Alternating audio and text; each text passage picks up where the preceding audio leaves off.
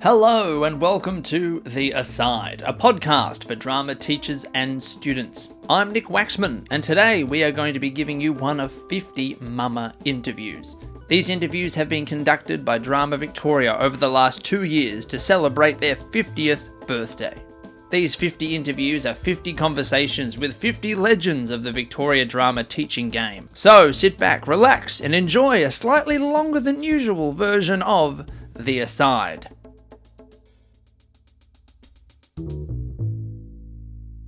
Please note that the audio quality varies depending on where the interview was recorded.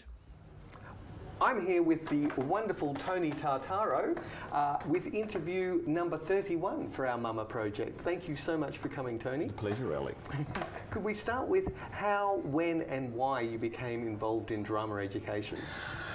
Well, I suppose it's got to be in your blood for a start, the love of the theatre stuff. So I wrote and directed my first school show when I was in grade 6 at primary school, and it was called Slippery Sam and the Haunted House.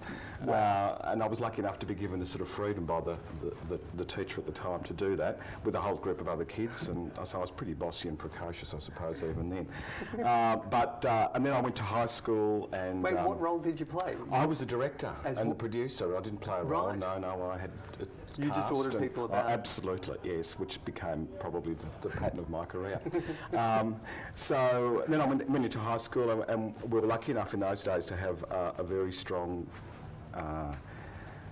it's what became a very strong theatre program in the school, and so that sort of whetted that passion even further, and it became very much part of why I was going to school. Because that was the thing that kept me going. And then we had a fairly adventurous teacher who talked the principal into allowing us to have drama as a subject in fifth form in those days, which was unheard of. Do you remember what year? That was, I would have been in fifth form in 1972. Yes, so people go, that's amazing. Lakeside High School, which was in Reservoir, Augusta Government Secondary School. And I went to school with Peter Elliott, who you would have interviewed and you'd know as well. So yes, we were students together. So yes, so that's probably had a lot to do with setting that. So I knew I wanted to do something in drama, but I also wanted to be a teacher. So the two sort of coincide. So at the end of what was year 12 in those days, sixth form, I went to, after much kerfuffle, got a place at State College of Victoria at Melbourne, which was up at the old, what is now part of Melbourne University, which has been subsumed into this institute now. So I was trained there as a drama teacher from 1974 to 77. Ironically, those were the days of studentship, so most student teachers went in as an employee of the department, but I didn't get a studentship to do drama. I got one to do art and craft, and I went for 3 days and I thought, no, this is not for me. So I dropped out of that and got into the institution as a private student. I think I must have been the first one because I didn't know how to handle the enrolment process, and I didn't actually get an offer of a place in the institution until after I graduated. So anyway, I did my 4 years there, and that's how I came to be a drama teacher. Excellent. And can you talk about maybe some of the changes that you've witnessed during your time? It's massive. Yes. You know, as I said before, there was no such thing as drama in the curriculum back when I was a kid. But somehow you managed to get it into the school curriculum in 1972. Well, yeah, in our school, yeah, there was a pretty pushy group of kids who including Peter Elliott. Yes, absolutely. And we went to the principal and said that we wanted this to happen, and he was very supportive. And he'd allowed us to get away with all sorts of things. So it wasn't part of our core subject, it was an add-on, but still, he gave us time and he gave us a teacher, which was fabulous. So in that, when I first started, it was really essentially an unformed discipline. There was no agreement about the body of knowledge. There was, it was almost like a sort of a club, I suppose. And now it's a very professionalised thing, and that's been fabulous to see, and that's been part of a process of development. Prior to the early 1980s, for example, you didn't even need to have drama qualifications to be appointed a drama teacher. Anybody who'd done English at university, studied literature, was qualified to teach drama. And so that was certainly one of the things that I was involved in with a whole lot of other people to get that changed. And I think it would have been about 82, 83 when finally there was some recognition that you actually had to know something about drama to teach drama. It wasn't just reading plays. So that was really important. There were very low numbers entering the profession. A lot of the people that I trained with and a lot of the people in those days wanted to be actors. And we didn't have the Victorian College of the Arts, there wasn't WAPA, there wasn't a whole lot of... So they went into Rusden or Melbourne to train thinking they were going to be actors out of it. A lot of them didn't make it, a few did. Because this institution was set up later, so that was part of it. So there was a bit of tension always between those of us who wanted to be teachers and those who wanted to be actors, even though we all got on. But and yet we you knew very early on that you wanted to be a teacher. Yeah, clearly. I knew the life of it. I mean, I like to eat, so for a starter, acting was never going to work for me. I always knew that was what I wanted to do, and it was a matter of finding the way in to do that. So that was that. I've talked about that. As I said, in the 70s, it was a fairly peripheral activity in schools. Very, very few schools had any sort of drama in the 70s. And then it started to sort of develop a bit further. And really the two pivotal things that I think made the difference was and it would have been the first half of the 1980s, there was a new government elected, and the new Minister for Education, Robert Fordham, put out a thing called Ministerial Paper 6, where he listed, amongst other things, the core learning that had to be part of the curriculum, and drama was listed in there for the first. So Hallelujah. Yes, so finally, after all that, well, not for us, but for a lot of people, many years, for me a shorter period of time, there was a recognition that drama actually had to be part of the curriculum. And then coming out of that was a project called Frameworks, which I had some involvement with, where curriculum development was sort of mapped out, and there were a number of key areas. One of them was the arts, and within the arts was drama, and there was a full statement about drama.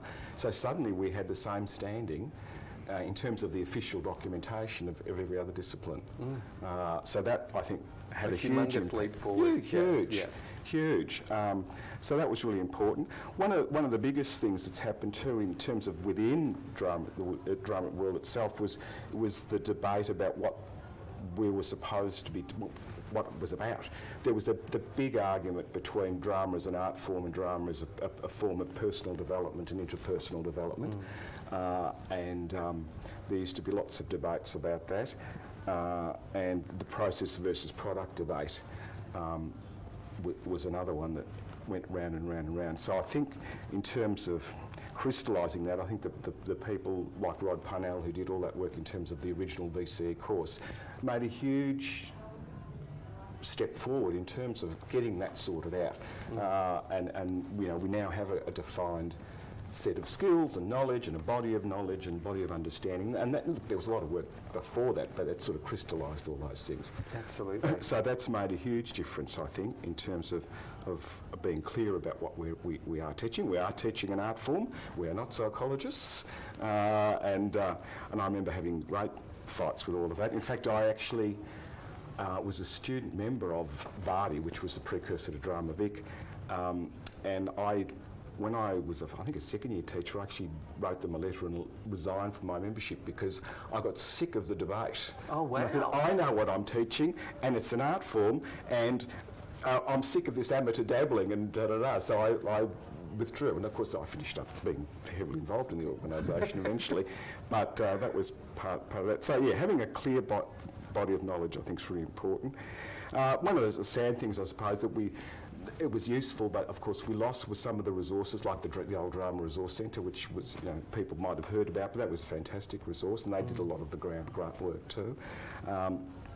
We used to have regional consultants in drama all over the place, of which I was one at one point. So there's some of the changes that have occurred. Cool. And what about some of the highs and lows of your career? The highs are probably linked with the lows, so I've sort of linked those and the most memorable experiences together because they tend to be the same sorts of things. So establishing drama programs at my first two schools, which can we mention them? Still going. My first school was Bacchus Marsh High School, which is now Bacchus Marsh College, I think, and my second school doesn't exist anymore. It's Point Gellibrand Girls High School, but it's now part of Williamstown High School, so subsumed, which I later finished up teaching at as well. Was that a Kennett era issue? A bit later than that. Right. Yeah, a bit later than that. But blame him anyway. Yeah, that's right, blame Jeff. But some of the funny moments, I suppose, I've got a couple of good stories for you. My first meeting with my first principal, I got in those days you didn't apply for jobs and go through that process. You just got sent a letter saying you're going to School X. So I got a letter saying I was going to Bacchus Marsh High School, and I had a meeting with the principal. And the letter said you will be teaching Year 9, 10, 11 English and Year 10 History. I thought, history? I haven't I mean, I was an English and drama teacher. I thought I haven't trained in history. So when I met the principal, I said to him, look, there must be a mistake. I'm not a history teacher, I'm a drama teacher. His response was, the only drama we have around here is when people don't do as they're told. So I said, oh, all right, I'll teach history. Through drama. Well, I did a bit of that, yes. But I was given sport as a part of my allotment. It was Year 10 sport on Thursday afternoon or something. Needs teaching sport. I have no sporting interest whatsoever or competitive spirit. And so the sport coordinator said, oh, Tony, we'll do drama with them, do some drama. Well, of course I had every Year 10 troubled kid who didn't want to do sport either in the class. And they really put me through the ringer initially, but I persevered and finally won them over. In fact, they were having such a great time that the next time the elective process occurred, the kids were breaking down the door to get in to do drama, which was fabulous. And from there, the principal and the staff agreed that maybe we should have drama in the program. So the next year I was given an allotment, and you know, the worst portable out the back, and you told, you know, do something with Year 7s. So that was part of that. And how long were you there? Only 2 years, right. And then I moved into the other school, where I arrived to my horror, realised that I had the school. It was a girls' school. It was a bit like St Trinian's. It was feral, and to my horror, I realised that I had every class from Year 7 to 10 in the school 1 period a week for drama, in a portable with furniture that you had to move and da da da. So I thought, well, you know, you just had to sort of suffer. So you didn't know who they were. You didn't get to know the kids. I mean, and because they were so feral, there was a particular class on a Friday afternoon, last period Friday, Year 8, and you spent most of the lesson trying to get them into the room because they were just wild kids. And one day I remember vividly, one of the girls, there was a ringleader, Tanya, I won't say her surname, but Tanya, I'll never forget her. She was the ringleader of quite a wild group. And I've finally got them into the room, and I'm sitting in a circle on the floor so we can start the lesson. This is about halfway through the class. I'm still trying to get them in the room. And then I was standing there saying, come on girls, get in. So Tanya starts, come on sir, oh come on, you know, she's doing, and all the girls are sitting around her clapping their hands in this slow clap, and I remember thinking, oh, this is great, you know, what am I going to do here? Finally, you know, I'm going, come on Tanya, sit down, but Tanya, no, she goes the big grope and throws her hands between my legs. I was 23 at the time, I suppose. It probably attracted a bit more interest in those days. Well, of course, I was a bit horrified, but at that point... Wait, is this a high or a low? This was... well, it was a low that I turned into a high, because... at that point, of course, I was horrified and take your hands off me and threw her at you. But at that point, all the other kids went, oh, this has gone too far, and suddenly there was dead silence. So she realised that she'd pushed it, and so I threw her out and got the rest of the kids to work because they were so terrified then, they thought, oh, we better just do as we're told. So I blackmailed her. Because she was the ringleader, I said to her that was assault, and if I spoke to the principal, she'd be, you know, we'd have the police up there or whatever, and I overplayed it as much as I could, because in those days nobody would have thought it was assault, but I worked it. But I said, if I have any more trouble with you or any of the other kids, you know, I'll be having to follow it up, so it's up to you what happens next. So, and she was the ringleader, so of course she then suddenly had to come in and be chastised, and we finished up having a fabulous class because suddenly they were being and every now and then they'd slip a bit, and I'd say to Tanya, we have a deal. Girls get to work. Well, she'd run them for me, so that was fantastic. So it turned into a high, as it were, and they were a great class. In fact, I remember later in the year, one of the parent-teacher night, her parents coming to me and saying, I don't know what you do in that class, but keep doing it because that's all she ever talks about. So it was good. So there's some of the things that happen. So could we talk about the most memorable experiences, or that's almost that's already covered? Moving into that, it's a bit of both. I think in terms of other things, there was that comment from parents. I remember doing a very first performance with some of those kids, and one of the senior teachers saying to me, "Oh, who'd have ever thought you'd get this sort of work out of those kids?" And that allowed then me to have the sort of backing to change the way the program worked. There were no resources, there were no facilities, there was nothing. So I had by achieving getting some wins, then you got supported, and we were able to, I got another space that I was able to convert into a studio, and I got resources for lighting and more than one period of work. And we actually changed the entire program. I got myself appointed to the curriculum committee, and we went to 2 periods a week for a semester in the junior school, and a full-on elective and at the senior school, and then a year 11 class and the whole thing. But I remember that principal, who was a problematic man, saying to me, "I wish we'd had drama when I was at school. I might have been much better at managing the people that I have to manage." So he'd picked up that there was some value to be had in the. So he was very supportive as well in the end. I suppose other highlights, my last 12 years I was principal of a secondary school, Buckley Park College in Essendon, and for me, I went there was a very desperately under-resourced and non-event of a drama program. In fact, the drama teacher had disappeared during the term and there was nothing happening. Did they check under the couch? Well, she'd scarfed it off. I don't know what had happened. I never met the lady. But so one of my first tasks, fortuitously, was to appoint a new drama teacher, which I did, and was lucky enough to have a really fabulous person, Elena Sabellico, apply for the job, and appointed her. And with her was able to grow that program substantially to the point where... Who is that? Elena Sabellico. She's at Ballarat and Clarendon Grammar, I think she's now teaching. So she was fantastic in terms of... What year would this have been? It was it would have been 2000. 2001 she started. And was she straight out of No, college? she came from Mount Waverley Secondary College to us. She'd been at the school earlier on, then taken an appointment there and then came back. So that was terrific. So we were able to, with her and then bringing on some other people on board that I'll mention later, we were able to grow a really strong drama program in the school. Obviously, if you've got the principal on side, it helps. One of the things I realised very early in my teaching career, it was going to be easier to change things from the top than from the bottom, and it is.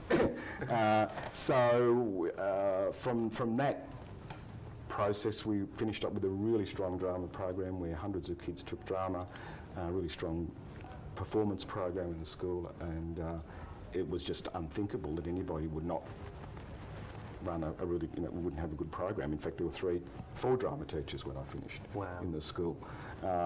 So that was a really important sense of achievement. And as a result of that, one of the things that I'm proudest of was that when I retired, the school, a number of parents pulled together and got the school council to establish an award in the performing arts in my name, which gets presented every year, and I get invited back to go and present the Tony Tartaro Award for the performing arts, which is really nice. It's nice to think that work continues, and I'm happy to participate because it's my way of making sure that they still have to keep running the performing arts because they've got to present awards at the end of the year. Fortunately, my success is very supportive as well. Other really interesting things were, back in the early 80s, the late Rob Galbraith, who was a regional consultant at the time, established a regional theatre and education trip, and he managed to talk our principals into releasing us for an afternoon a week to work on this as a group of people together, and we developed a timepiece to try and... Literacy, of course, was a huge issue, and still is, but a bigger issue in those days. So we developed a timepiece which we toured to the schools to encourage kids to read. So that was sort of a fun thing to do.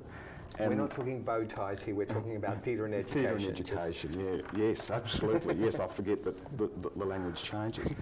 So there's some of those things. Awesome. Some of the mentors and collaborators you mentioned already, Rob Galbraith and Peter Elliott. Yes, Peter Elliott. Some of the other mentors and collaborators that you've worked with or have influenced you. Sure.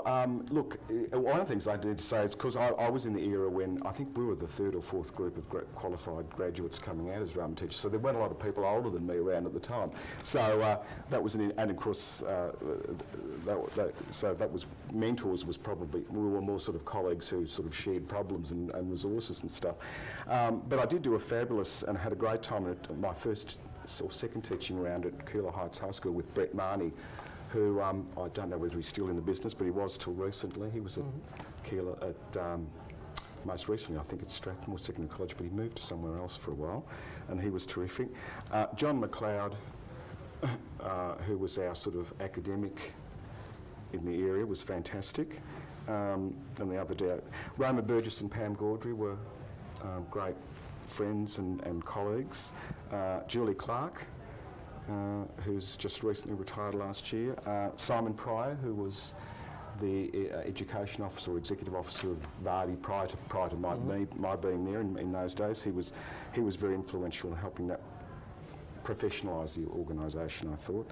And then I talked about my own drama staff. Eleanor Sabellico was one, Margie Bainbridge. She's coming in this afternoon. Oh, great. Well, and Nick Peace, who were, I had a fantastic team there. Fantastic. And they were just such fun to work with. So, Tony, could you tell us a little bit about your favourite professional learning experiences? In terms of drama things, one of the things that may be of interest is that I'll along with some of the other people you've interviewed, no doubt, were at the very first state drama conference, which I think was about 1980, and it was held at Erskine House in Lorne. And it was a big deal, as you could imagine, getting all the drama teachers together, funded by the Department of Education. The Director General at the time, Norman Curry, opened it. I remember him being there, and it was a big deal. And we had a great time, of course, and we were all young and silly and drank too much once the Director General had gone. But people were really excited, and because it helped us. We were, swapping ideas and resources and that sort of stuff. It was really, what am I going to do tomorrow sort of stuff, because we had no other resources, so that was terrific. Later on, there was the department established things called standing committees that were in each of the disciplines that were taught in schools. So there was a thing called the Joint Standing Committee for Drama in Schools, and what happened was teachers were representatives on that, and it was part of your job. So one afternoon a week, I was on it for a few years. I actually got seconded I used to come into Carlton to the curriculum branch, and that was part of my teaching work. And we used to develop materials and curriculum and run professional learning activities and get involved in the politics of trying to keep our discipline on the forefront of things. So that was a terrific learning experience to do that sort of, and have it, as part of your work. And really, particularly in the early years, meeting with other colleagues and drama teachers and just sharing ideas and resources, and that's always terrific fun as well. So that was really important. Cool. Yeah. And what about the secrets of your longevity in terms of drama education? For me, being involved in a whole lot of drama and education activities outside of school was really useful, because it was that constantly feeding you and helping you be creative and inventive. And so not only within my immediate area, but with on the broader scale across the state and the country. The pleasure of working with kids is probably the reason why we all teach, but that constantly being challenged by the new ideas that the kids bring, I think, was always reinvigorating and really interesting and fun. And of course, as somebody who's well past the end of his career, retired, I've always had the long-term game view that whatever we were doing you'd see the results years and years later. And it's really interesting to me now to see the past students as mature adults, some of them quite older adults, and what their lives have become, and knowing that I've played some part in that. Do they honour that? I have some fabulous follow-up with kids. In fact, one of my earliest students retired, which just shows how old I am. She retired recently, mind you, it was when I was a very young teacher. And she Tanya. No, not Tanya, no. She'd become a primary school principal herself, and it was really interesting that she got in touch with me through that principals network to say, you know, I really still think about some of the things we did back then. So that was fantastic. So, you know, there is, you know, on the days when, I'll say this to younger people, on the days when you feel like, what the hell am I doing, there'll be a day when you'll get the positive payback. Any advice that you'd pass on to the beginning teacher? Apart from that, I'll pass on one little statement that was given to me when I left university, and I've passed it on to most new teachers, is keep calm, don't shout, try not to cry. I think I broke all of them, but it's a very useful strategy. Keep calm, don't shout, try not to cry. That's beautiful. Yeah. Beautiful. Yeah, and I've used it many times. Pearls of wisdom. Yeah. And the other one is, look, just keep developing your professional skills throughout your career, and keep somehow engaging in the thing, the passion you have for the discipline. I think one of the things I never quite got off the ground was I wanted to try and work out a way where we could allow teachers to keep practicing their craft in the theatre as well, because I think that would enrich their ability to teach. And you know, if my maths teachers, I wanted to try and work out a way of helping them to continue their mathematics study and that sort of stuff. Not easy to do.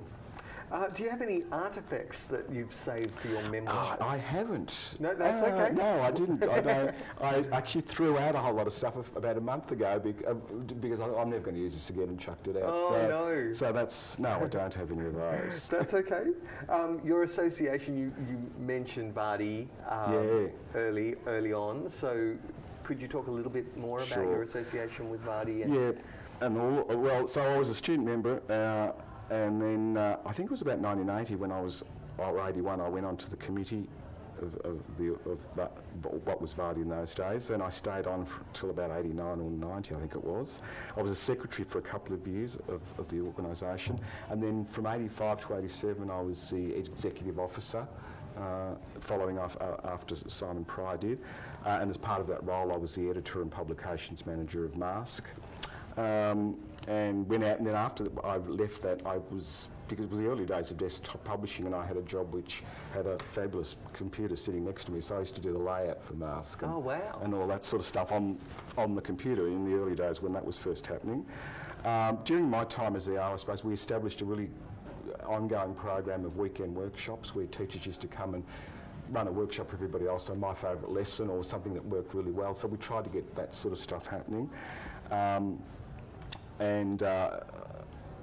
We used to be located in what was the Drama Resource Centre, which was funded by the department. That got closed, and so we moved out of there. And so I was sort of the person who moved us out of being at the beck and call of the department, and we moved into rented premises. So we sort of became a bit more self-sufficient, I suppose, over that time. And really, I suppose it was, and it's been said to me that during the time that Simon was the executive officer and then me following, we tried very hard to move from being a club to being a professional organisation. And obviously that's really continued on, and it's fabulous to see. I was really honoured in 91, I was made a life member of Vardy, which was fabulous, which was a really nice recognition of that, which was fun. I was also, for a period of time, Vice President Projects of NARDI, which was the predecessor to Drama Australia. And during that time, I worked on a brochure, a national brochure, a statement about drama and education and why it was important. And that was a sort of a bit like running COAG, trying to get all the states to agree. I'm sure the same probably still happens now. That was one of the activities I was involved in. I don't know whether it still exists, but the Joint Council of Subject Associations of Victoria was an organisation where all the various teacher professional associations came together. And I obviously represented Vardy on that for a number of years, then was president of that for a while, and so it was sort of a bit like raising the profile of drama anyway in terms of all the other disciplines. Gave it a bit of credibility. And then in terms of my working life, I was a key contact for the arts field of study for the Western region of Melbourne, when I was a consultant in drama and the arts generally. And so I had quite a bit to do with helping teachers when VC was first being established and what the hell does this mean and how we're going to teach it. Seriously, Tony, an overachiever to the max. I was a busy boy. I was busy. Thank you so much for sharing your memories and your journey through drama education with us. We have greatly enjoyed the experience. Thank you. It's been great fun. Thank you. Great fun. Well, that's all from us at The Aside. There are 49 other mama interviews you might like to listen to, so please do feel free to go and find those and have a listen. Thank you to all the people involved in conducting the mama interviews. The list is extensive. Happy 50th birthday to Drama Victoria, and thank you to the 50 legends for giving us their time. If you would like to ask The Aside a question, or you have a suggestion for a future episode, please do not hesitate to contact us at asidepodcast@outlook.com. Thank you to Eltham College for letting us record here. Thank you to Drama Victoria for their ongoing support. And of course, thank you for listening.